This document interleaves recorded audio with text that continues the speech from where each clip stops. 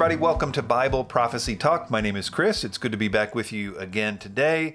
Today, I mostly wanted to talk about some theories and thoughts I've been having about the economic markets and where I think this is all going financially and how I think the world will react to it, and just basically some theories about that kind of stuff. I do think it applies to the end times a little bit, which I'll talk about at some point. But before I get to that, I wanted to mention a video that I put up on a new YouTube channel called Media Missionaries on YouTube. And it was an edit of Billy Graham's sermons. It's only 2 minutes and 20 seconds long. It was designed to be shared on social media, but it's heavily edited, all kinds of graphics and words and stuff and music. And I think it's just a great thing to send to people who may be unsaved.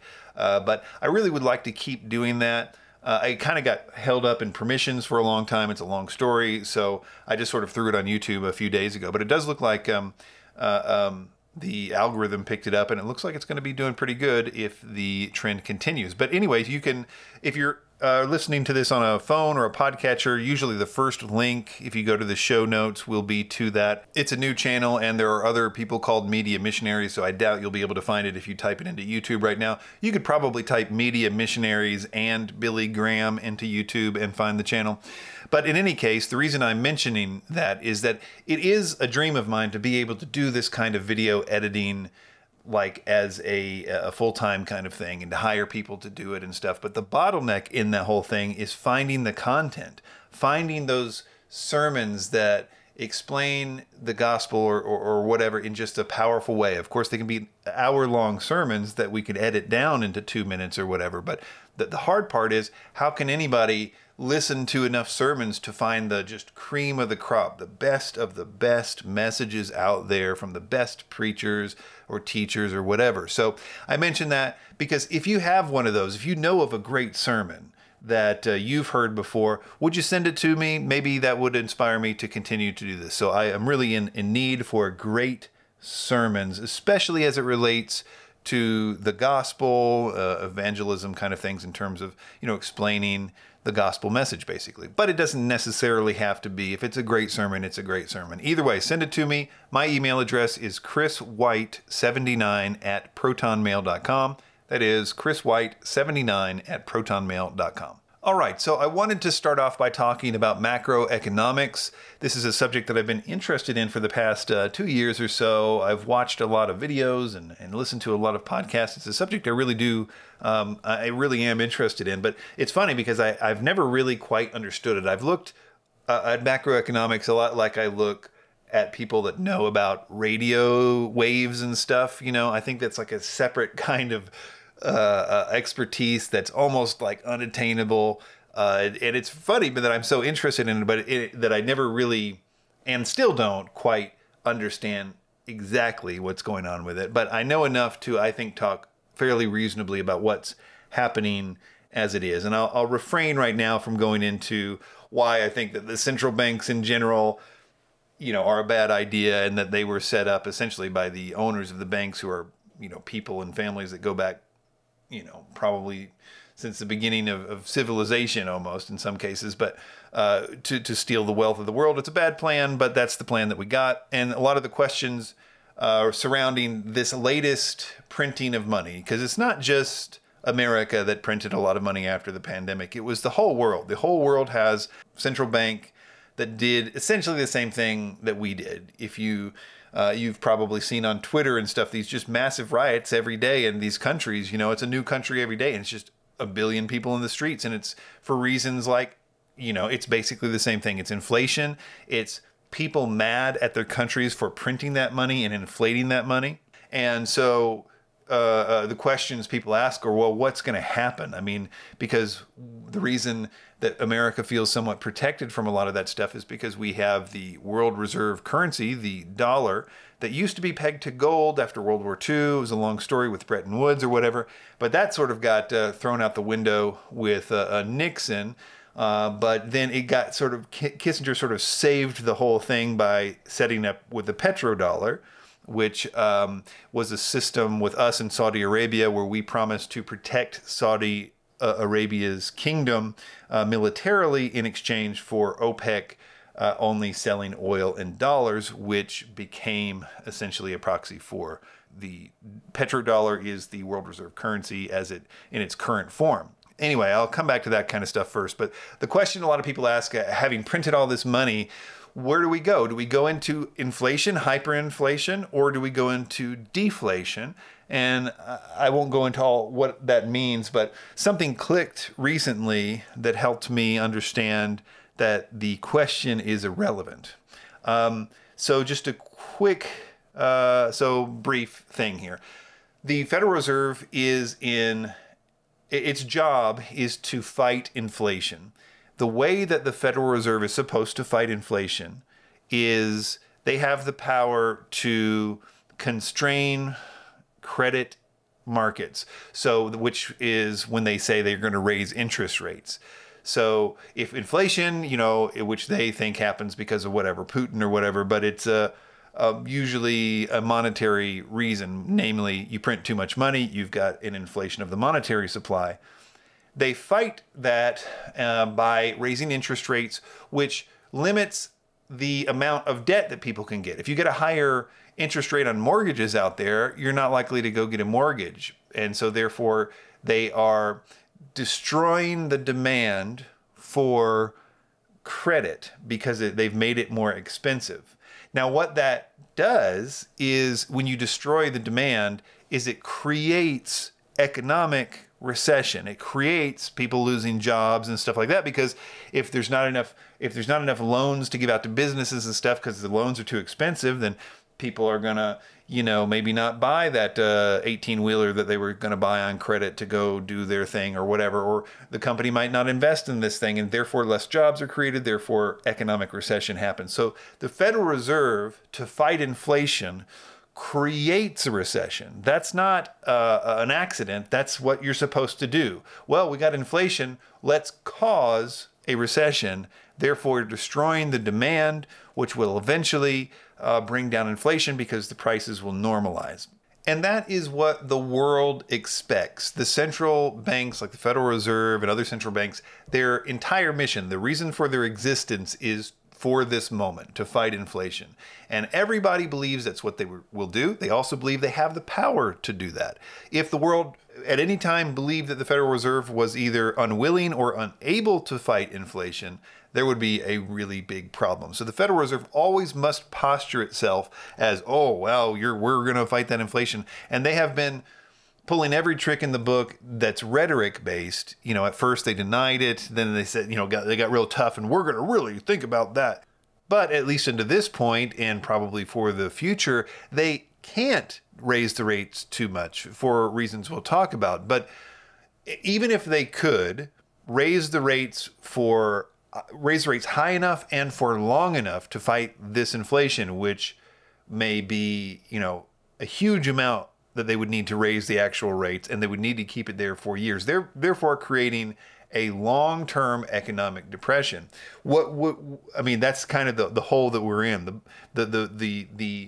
The corresponding fall, the recession, is related to how high the highs were in the bubble. And our bubble right now is unprecedented big. So in order to fix that, we would need to go into severe, probably worse than anybody's ever seen as far as it's alive today, a recession/depression.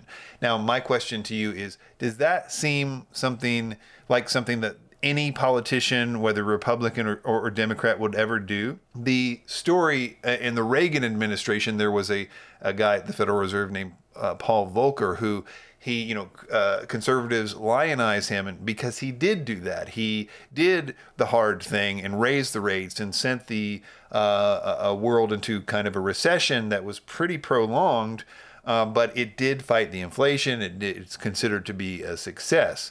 And I would say that this time is so much different because the levels of debt are so much higher. The entire world runs on debt. Every business runs on debt. If you take a loaf of bread, every aspect of that had major debt. The farmers have debt to get the seeds and get their $1 million combines, and the trucker has debt, and the factories have debt, and Everybody down the line has major, major debt, which is not the same as the 80s.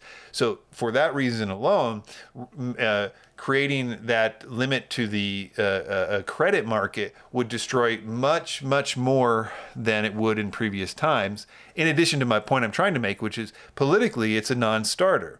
So what is the likely political outcome to runaway inflation in these times, knowing that they can't really raise the interest rates, even if they wanted to politically? I'm saying that they can't. They're powerless to do it without crashing the whole system. So what are they going to do? They're going to do what they always do, which is print more money. They're going to do, oh, wow, oh my gosh, inflation is so bad. You know what we're going to do for you guys? We're going to send you out some checks, which is going to make the problem worse. It's going to make more inflation, which will lead to a kind of hyperinflation. Anyway, the people ask, are we going to go into deflation or are we going to go into recession? But the thing that clicked for me recently is that it doesn't that both of those paths end up exactly in the same place, which is major economic recession, the kind of stuff where now, the only thing that matters is like people producing stuff, and like think of the Great Depression kind of thing. Because whether you let inflation run rampant, then you end up in the same place, which is major economic recession/depression, as if you intentionally did that to cure inflation. You would get to the same place. So it doesn't really matter which way you go. We are headed to a economic place that is unprecedented no matter what anybody does. And the thing is, all that is just the starting point. Now we can start piling on these other problems that we have, which I think number one is going to be supply chain issues in general, but also shortages of food. I mean, during this kind of global economic recession that I'm talking about, you would normally have food prices go up. But now, as we've been seeing with and I've talked about here, the different sort of attacks on the harvests and the farming in general is going to make the actual supply of food less as well. So throw that into the mix and you've got a recipe for just complete unrest. So people are going to be mad at each other in the best case scenario and overthrow governments and stuff all the time, all over the world, as you've already been seeing if you've been watching, but they are certainly not televising that. But you also have the intense polarization of people to throw in that fire as well. The literal hatred for half of this country for the other half. The 2 minutes of hate that we all get on our algorithms is intensifying as well. So how's that going to play into it? I would like to think it would be okay, but I don't think that's where it's going. I think it's going to blood in the streets, especially if you throw that into it. And that's kind of where I want to go here. Not necessarily the blood in the streets, but what does that look like on the ground?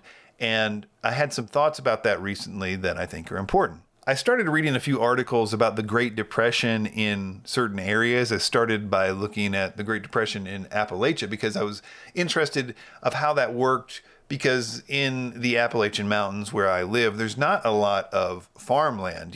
There's these houses on top of mountains and stuff like that, but there's not a lot of like fields and plains and places for people to grow food. And that was indeed a problem. When you go into a depression like that, and now the only thing that really matters is not do you have a job at some computer company that nobody needs anymore. The question is, what do you have or what are you producing that other people need? So, it's either farmers or bootleggers or something like that is the economy in dire straits situations. And it was rough in Appalachia because of that reason. It was essentially an overpopulation problem during the Great Depression. And remember, the Great Depression was an economic problem in conjunction with a similar food shortage problem. The Dust Bowl was, I think, a drought-related problem in the West that had knock-on effects or whatever. But in any case, that was a part of it. I looked at the same kind of thing, the Great Depression in other areas, and it was a similar story. But the thing that hit me was the similar story of communism. And, communism didn't start in the Great Depression. It started with, the Marx and Lenin and all that stuff. But it really started to take root in America during the Great Depression. And it was because of hunger. It was because of destitution. It was people that were living high before that in the Roaring '20s now were forced to, work or starve, basically. And a lot of what came out of that is the America at that time was against communism, but not really. I mean, really, the what they did, the solution of the government at the time was to basically do a lot of very socialist type things.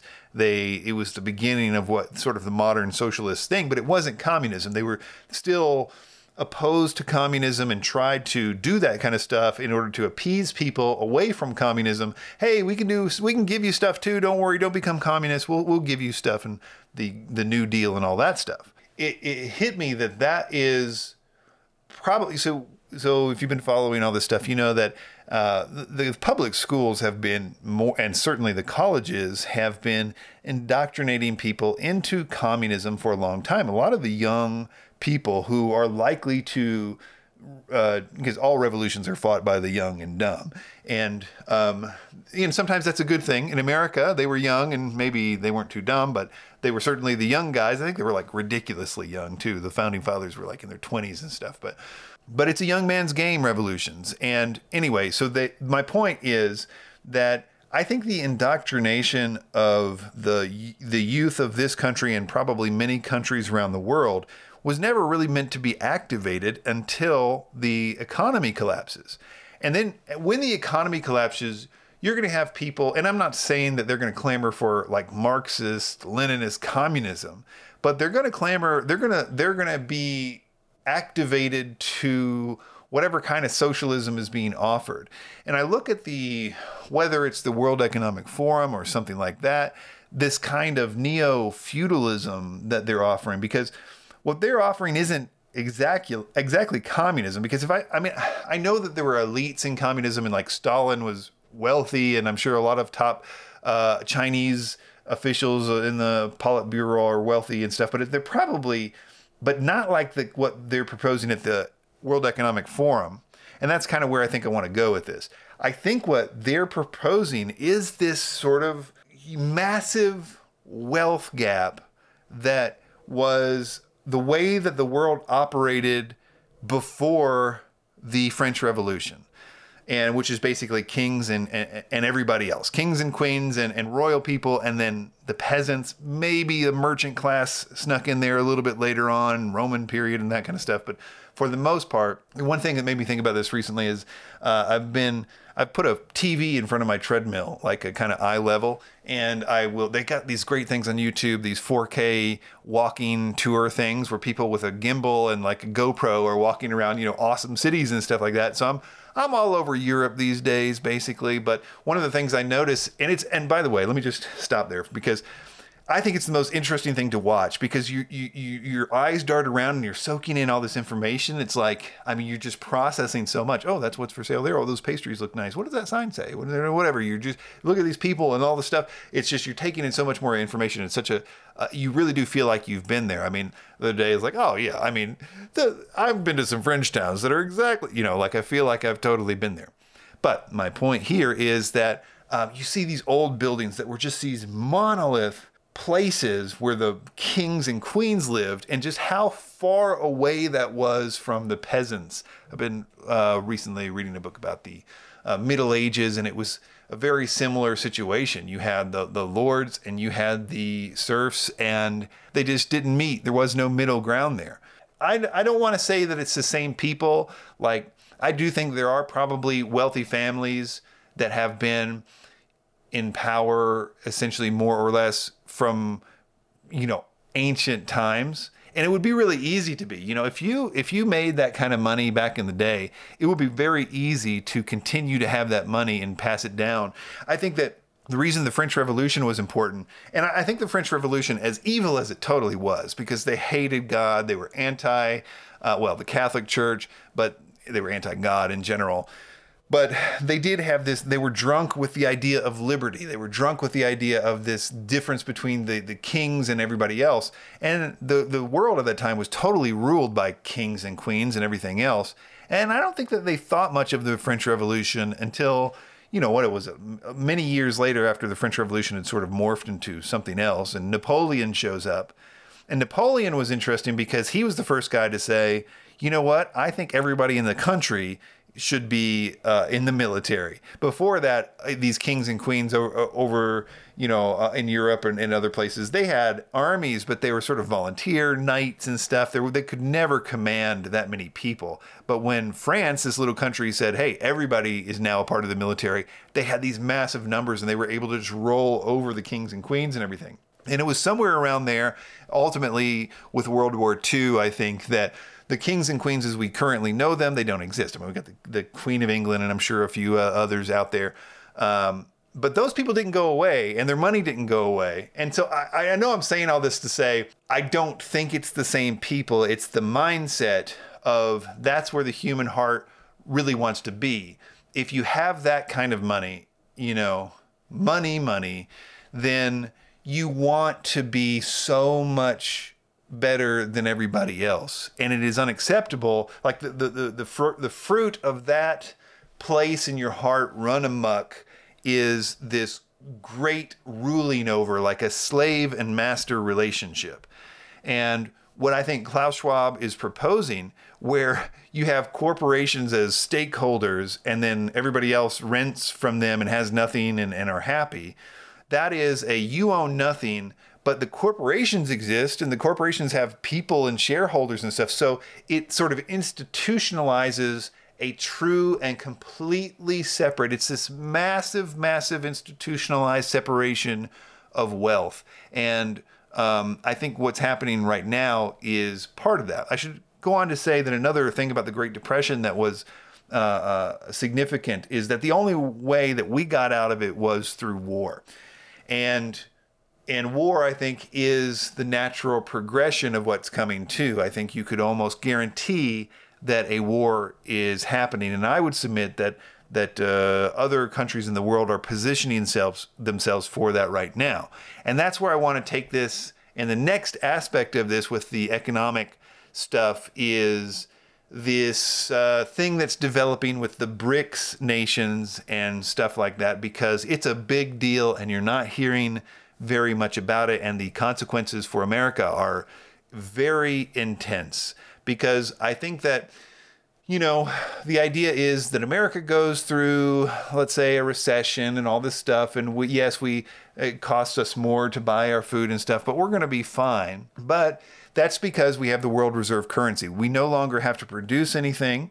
We don't produce anything. Our GDP is essentially negative.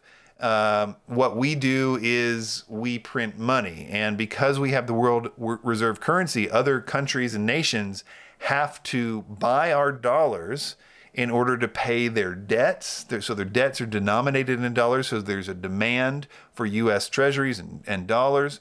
And also, I do think that we're the best of the currencies out there, of the fiat currencies. If you were rich in some other country, you would want to own U.S. treasuries or dollars as a hedge for your country's inflation. So there's that too. That's another benefit of having the world reserve currency.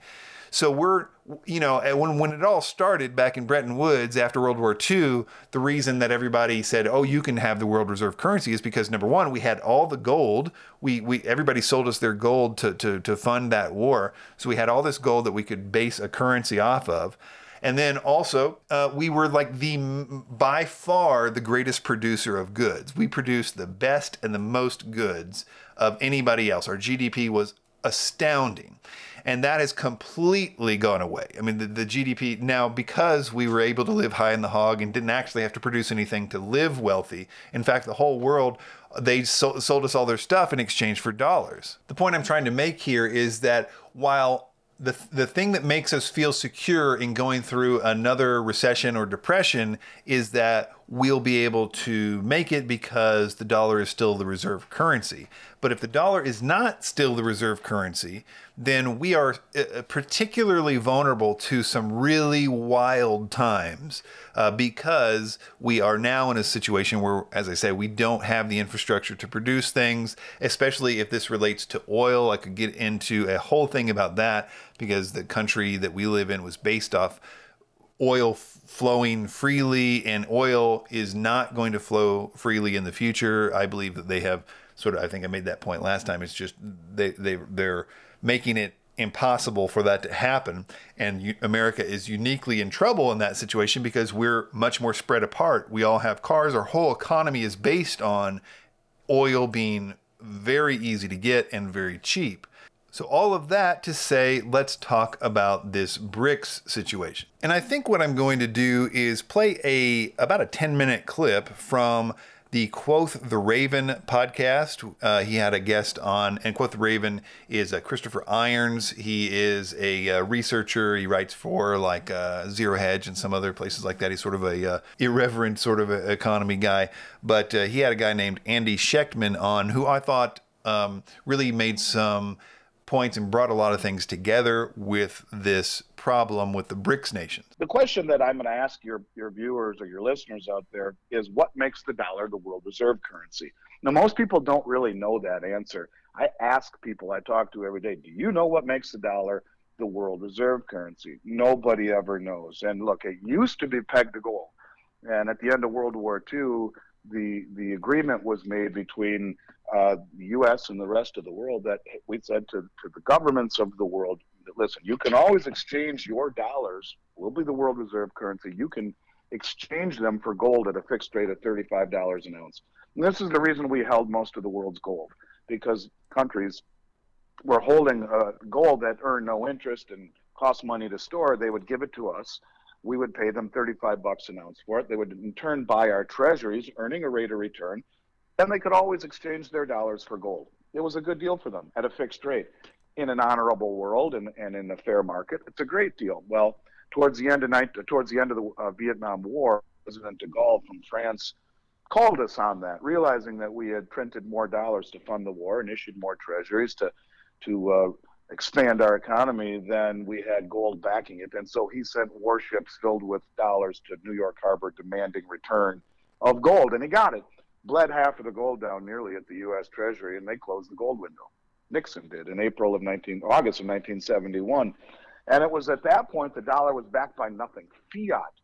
But it was 3 years later that Henry Kissinger flew to Saudi Arabia and worked out an agreement. Hey, we will protect you. Let's call it a joint military cooperation agreement. We will protect you, we'll provide you munitions, and for that OPEC will denominate oil globally in U.S. dollars. And that gave the dollar its world reserve status, once again being backed by oil. Every country in the world needed to buy dollars, creating this synthetic demand for the dollars in order to buy oil. It gave it the name the petrodollar, and it has been this way since 1973. And, you know, look, the deal in essence was, we're going to sell you military equipment, we're going to defend the Saudi kingdom, and in return for that, you're going to denominate oil in U.S. dollars globally. And that really is why the dollar is the world reserve currency. Correct. Okay? So let's look at a couple of things, and I'm going to make a statement, let's call it a declaration as we go through this, that the Fed will not get tough on inflation.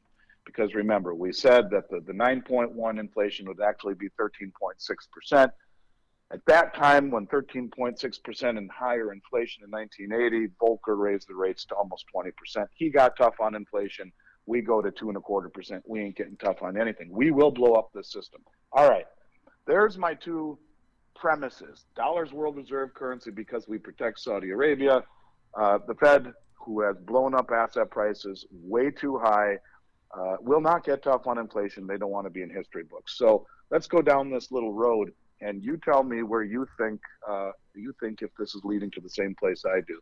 So some of these things we may have talked about briefly in previous interviews, but in 2017 we saw something very interesting, and that was the German Bundesbank out of nowhere made a very big deal on repatriating their gold from the New York Fed. It was all over the internet. Give us back our gold. Give us back our gold.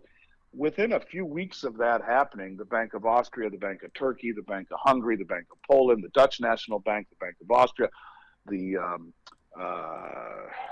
many of the other European banks, all of the Eastern European banks, they all said to the Bank of England, to the New York Fed, give us back our gold. We want our gold back. And this was really unusual in 17 because this is when cryptocurrencies were taking off and gold wasn't doing much of anything. The next year in 2018, those same banks, after being net sellers of gold for the previous decade prior, accumulated more gold than they did in the 60 years previously combined. So they're repatriating their gold from the Bank of England and the New York Fed. They're copiously accumulating it, buying more so than in the previous 60 years combined. And then the next year, 2019, they doubled that, up 100%. Within a few months of those purchases, the Bank of International Settlements, this is peg number one. This is tier number one, the first biggest event of my career, the first signpost in where I'm going, and that is the BIS, which is the central bank or central bank, reclassified gold as the world's only other tier one reserve asset. Now, this is a big, big deal. Media never talked squat about it, but you can go back and look from March of 2019. You'll see that the BIS reclassifies gold on March 31st, 2019 to the world's only other tier one reserve asset. Now, most of the people in my industry thought it would be a special drawing rights from the International Monetary Fund, which is nearly 200 countries that would contribute to make a new currency to shore up the ills of the world reserve currency. But that never happened. Instead, they levy gold to a tier one reserve asset, which is equal to cash. The U.S. dollar and the U.S. Treasury have been the only tier one reserve assets by central bank standards since the end of World War II. And out of nowhere, after almost 80 years, oh, by the way, let's add gold. All right, so gold is the world's only other tier one asset. The next year, 2020, we see lots of things happening, right? We see the BIS, or excuse me, the IMF, 195 countries from around the world publicly declare they want a new Bretton Woods. They want a new system. They're sick and tired of the system based upon debt. And that was on their website. We see lots of other things happening. But signpost number two in this road to de-dollarization is the Belt Road Initiative. Most people in this country have never heard of it. And that is maybe, I don't know, it's a crime that they haven't heard of it. And it's something that I think will have a profound effect on all of our lives in the years ahead. This is China's attempt at connecting Asia, Africa, and part of Europe, the old Silk Road route. This is the largest infrastructure project in human history ever attempted. It's connecting 75% of human population. It's 45% of global GDP before industrialization. It's connecting these countries by bridges and roads and railways and maritime channels, digitally as well. When we think about the need for silver, 75% of human population will need to be connected digitally. This is huge for silver, but it's bigger for the de-dollarization when you realize that 75% of human population, and it's all settling on the new Chinese digital yuan. I'm going to get to the significance of this in a moment. Now, these roads and these bridges and these maritime channels, they will not be patrolled by anything other than military and commerce. This is the Panama Canal on steroids, and the United States is very conspicuously not part of it. And this is a very big deal, right? And I think this is signpost number two in de-dollarization. Signpost number three that no one seems to know about may be the biggest event in all of our lives, and yet our media does such a horseshit job of telling us what's really important, Chris. You're the only one who talks about this stuff, and I give you credit for it, and that's why I sent you that email. And that is the linchpin of the dollar hegemony is the protection of the Saudi kingdom. The day we left Afghanistan, with our tails between our legs, leaving in what I believed was the most embarrassing moment north of Nancy Pelosi tearing up Trump's State of the Union, that is leaving Americans behind enemy lines. The country that I grew up in would never have ever thought that was possible. And you leave Americans behind enemy lines in a very hostile environment, leave our allies who fought for us, died for us, behind those same enemy lines, was deplorable, horrible. The day that happened, there's no coincidence. You go back and you Google August 24th, 2021, you will see a report on Google that Saudi Arabia signs a military cooperation agreement with Russia. Now, let me say that one more time slowly. Saudis sign military cooperation agreement with Russia. What makes the dollar the world reserve currency? The protection of the Saudi kingdom. Oh, Russia's now protecting the Saudi kingdom as well. And guess what happened the day after that? Nigeria and Russia signed military agreement. This is another massive OPEC producing country. So now you have Russia protecting not only Saudi Arabia, but another massive cog in the OPEC machinery. The day after that, Russia comes out in an article on Zero Hedge, who I know you're close with. They publish everything that you do. And you can find it on Zero Hedge, an article that says Russia announces all nuclear powered submarines contain hypersonic ICBM missiles.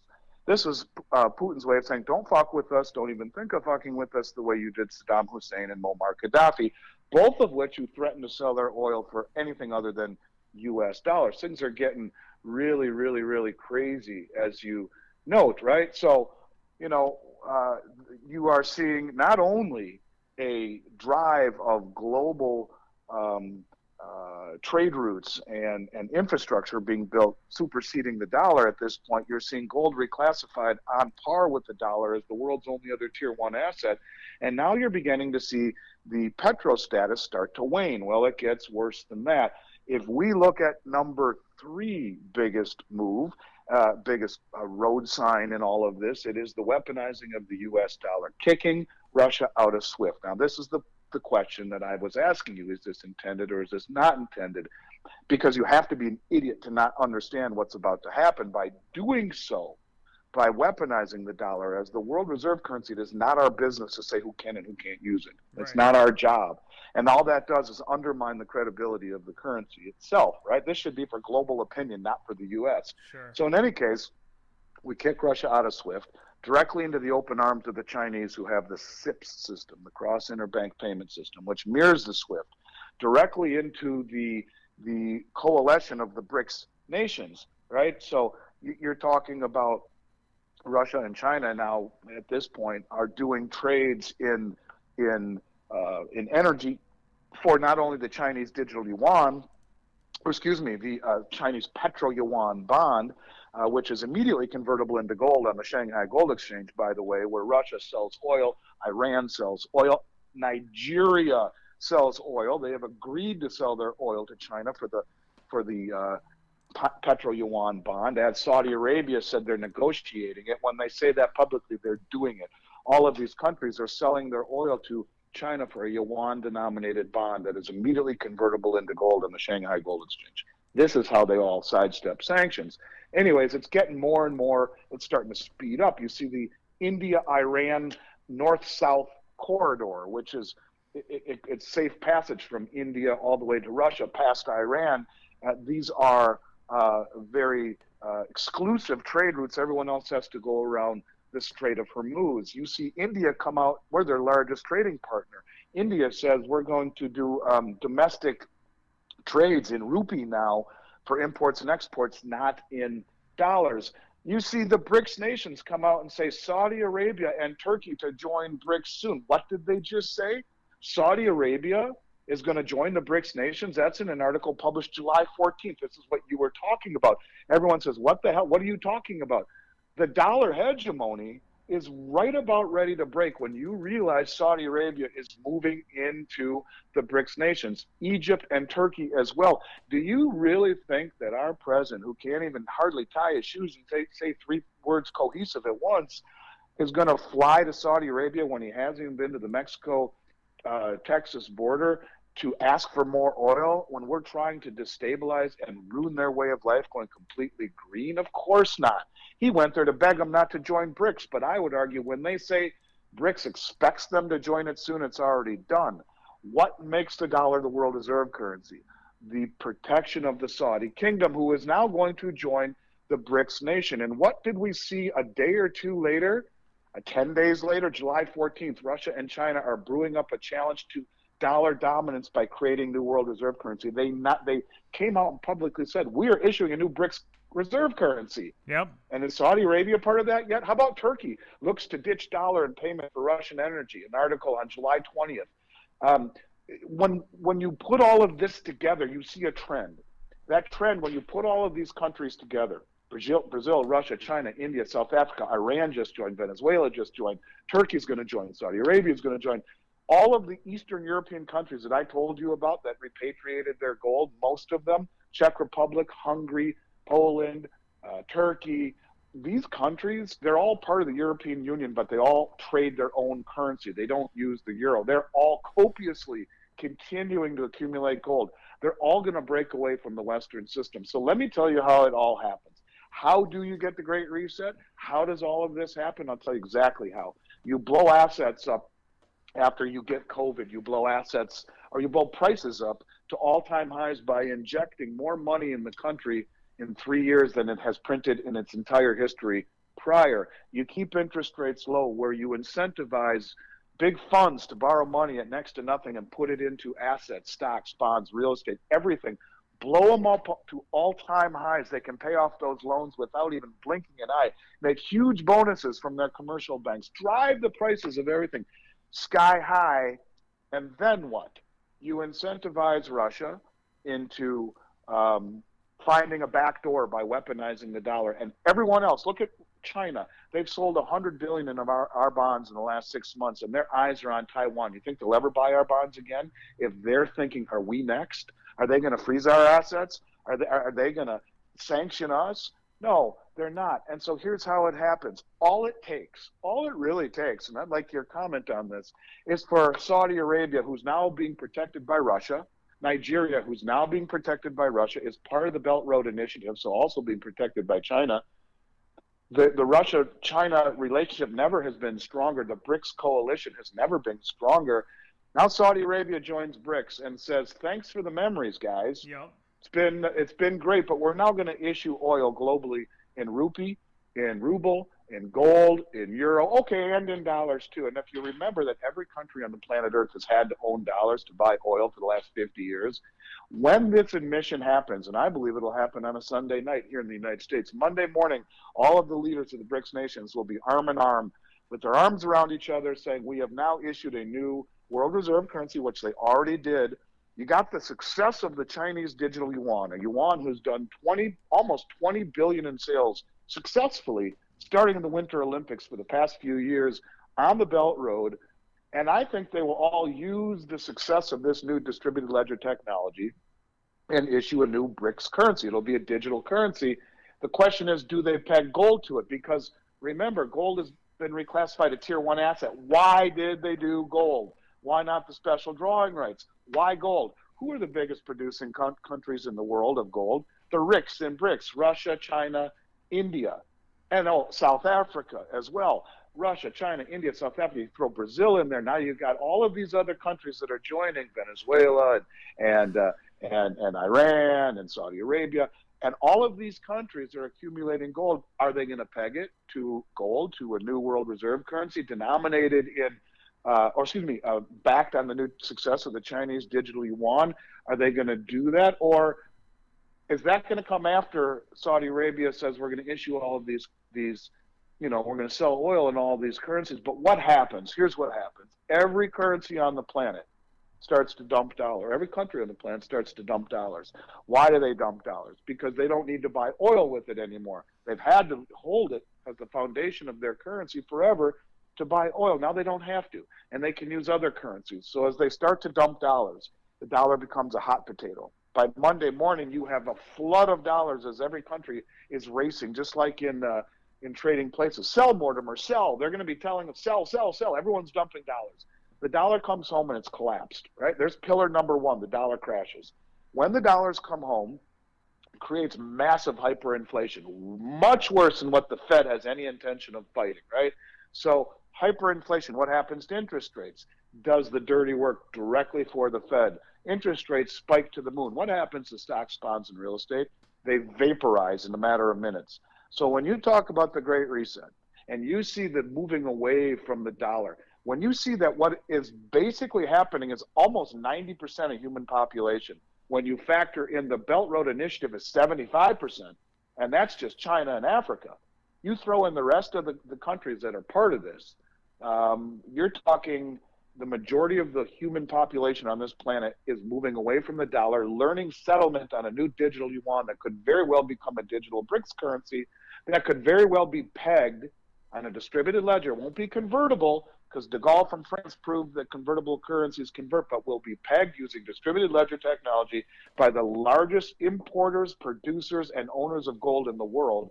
And they will peg gold to a new distributed ledger technology and watch what happens to the dollar in a matter of moments. It's your Great Reset, where all four pillars of wealth in this country simultaneously collapse stocks, bonds, real estate, and the dollar. Now, I would like to ask you, am I off base? Am I smoking something? Or does this sound like something that is not only plausible, but maybe even it's happening? Just to throw a few more logs on this fire, I think that if China takes Taiwan, if they perceive the U.S. as weak, or maybe they've made a deal with us, or whatever the situation is, if they take Taiwan, the microchip situation is going to go from bad to worse. Not just that, I mean, whether or not it's destroyed in the attack, I think it would behoove Taiwan to probably cripple their main semiconductor factory if China did attack. But beyond that, I think that it would, depending on how the U.S. would see it, it would cut off relationships with China already. So our supply chain issue would go through the roof. And of course, that would exacerbate all the economic problems. To the point of some of the other things I've said in previous podcasts, what does that look like on the ground? Well, it looks like hungry people, and it looks like mad people, and mad people do bad things. And once bad things start to happen, they have a way of sort of just feeding on themselves.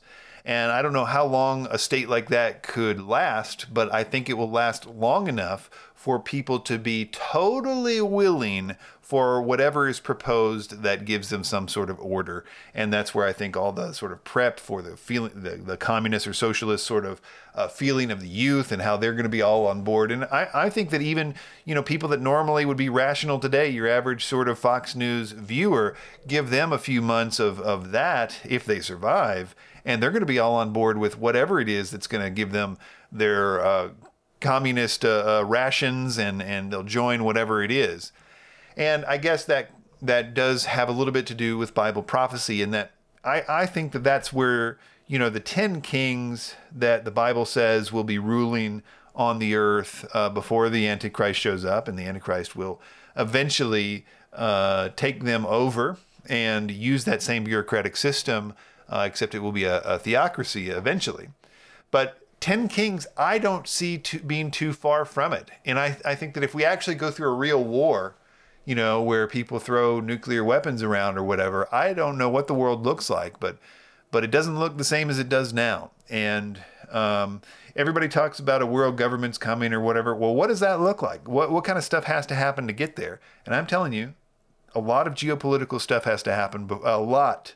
And in order for, as I say sometimes, Germans to give up being Germans and French people to give up being French, you got to do something big to get there.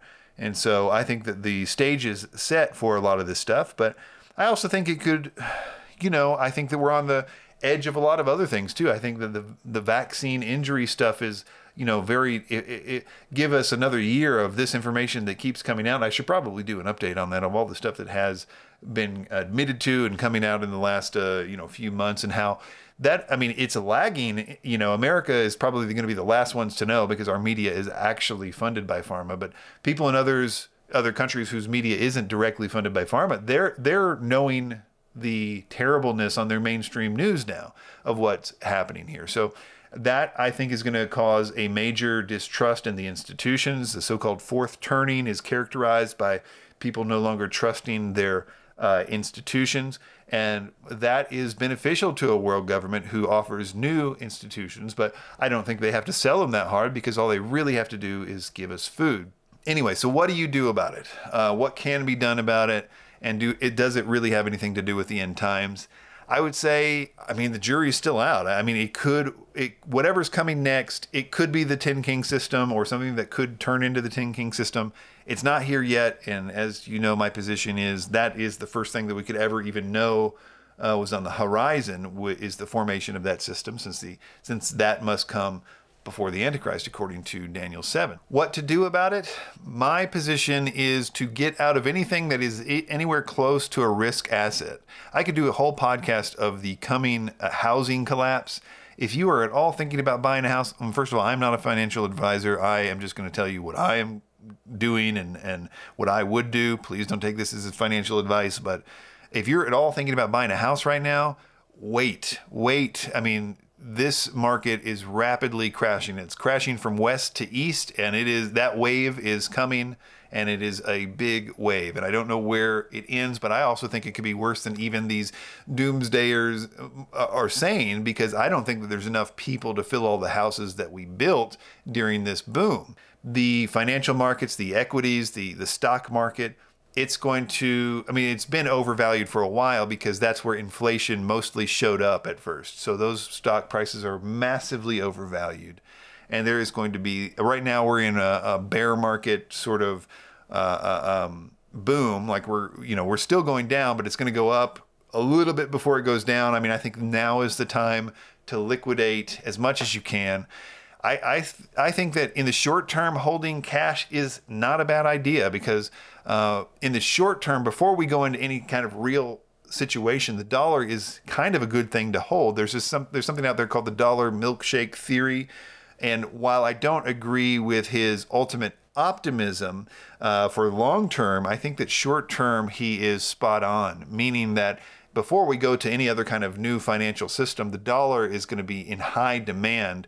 And the dollar, as it relates to other currencies like the euro or the peso or whatever, is just going to be on this rocket ship. That doesn't mean that the dollar locally for goods and services isn't going to be, falling in value, but compared to everything else, it's kind of like gold right now. Look at gold priced in the euro versus priced in the dollar. And all that means, I think, that gold is really cheap right now. It's a good buying opportunity for gold. I don't think gold could be a great investment if any of this stuff like the BRICS nation stuff happens or whatever. It could shoot through the moon. It could become like a Bitcoin situation where, once people started realizing what was happening, they would buy into it and it would go crazy. Or if the paper gold market fell through, which has been manipulated for years and years and years.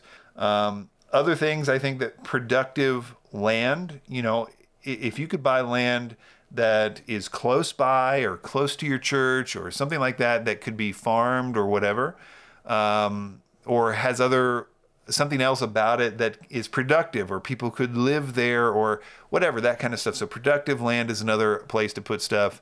But I would just say the main thing to not be in right now is, number one, don't buy a house. If you are in a house and you're likely to, if you have a kind of job that is vulnerable to economic recession and depression, like what industry are you in? And does that industry survive economic recession or depression?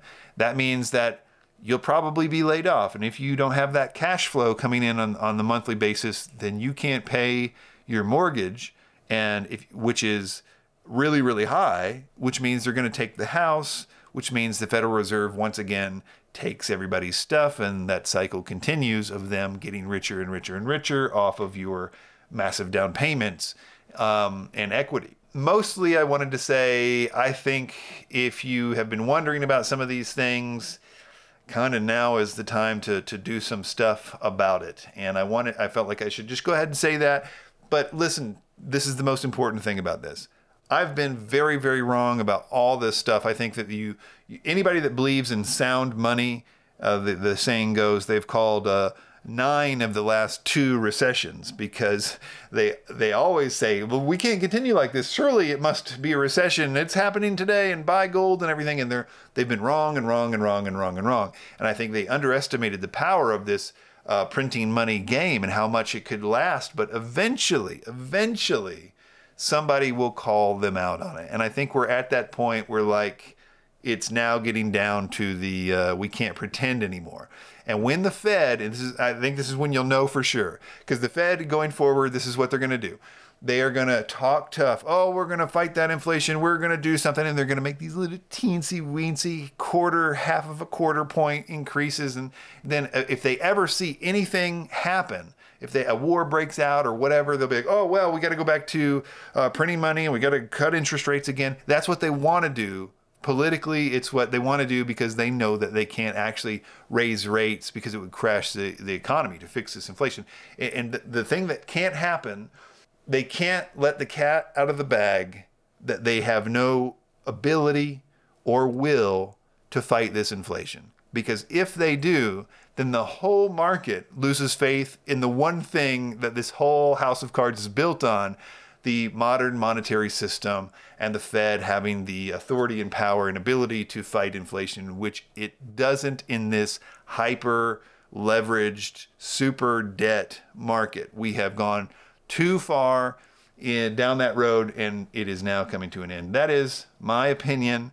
Please, I am almost certainly wrong about all of this, but just thought I would mention it. Before you leave, I wanted to remind you to check out that Billy Graham video. It's posted on this podcast. You can also see it on the first link on your podcatcher, or go to YouTube and type in Media Missionaries or Billy Graham. But most importantly, send me a sermon. If you know of one that's just the greatest sermon ever and you really, really love it, send it to me, chriswhite79 at protonmail.com. See you next time.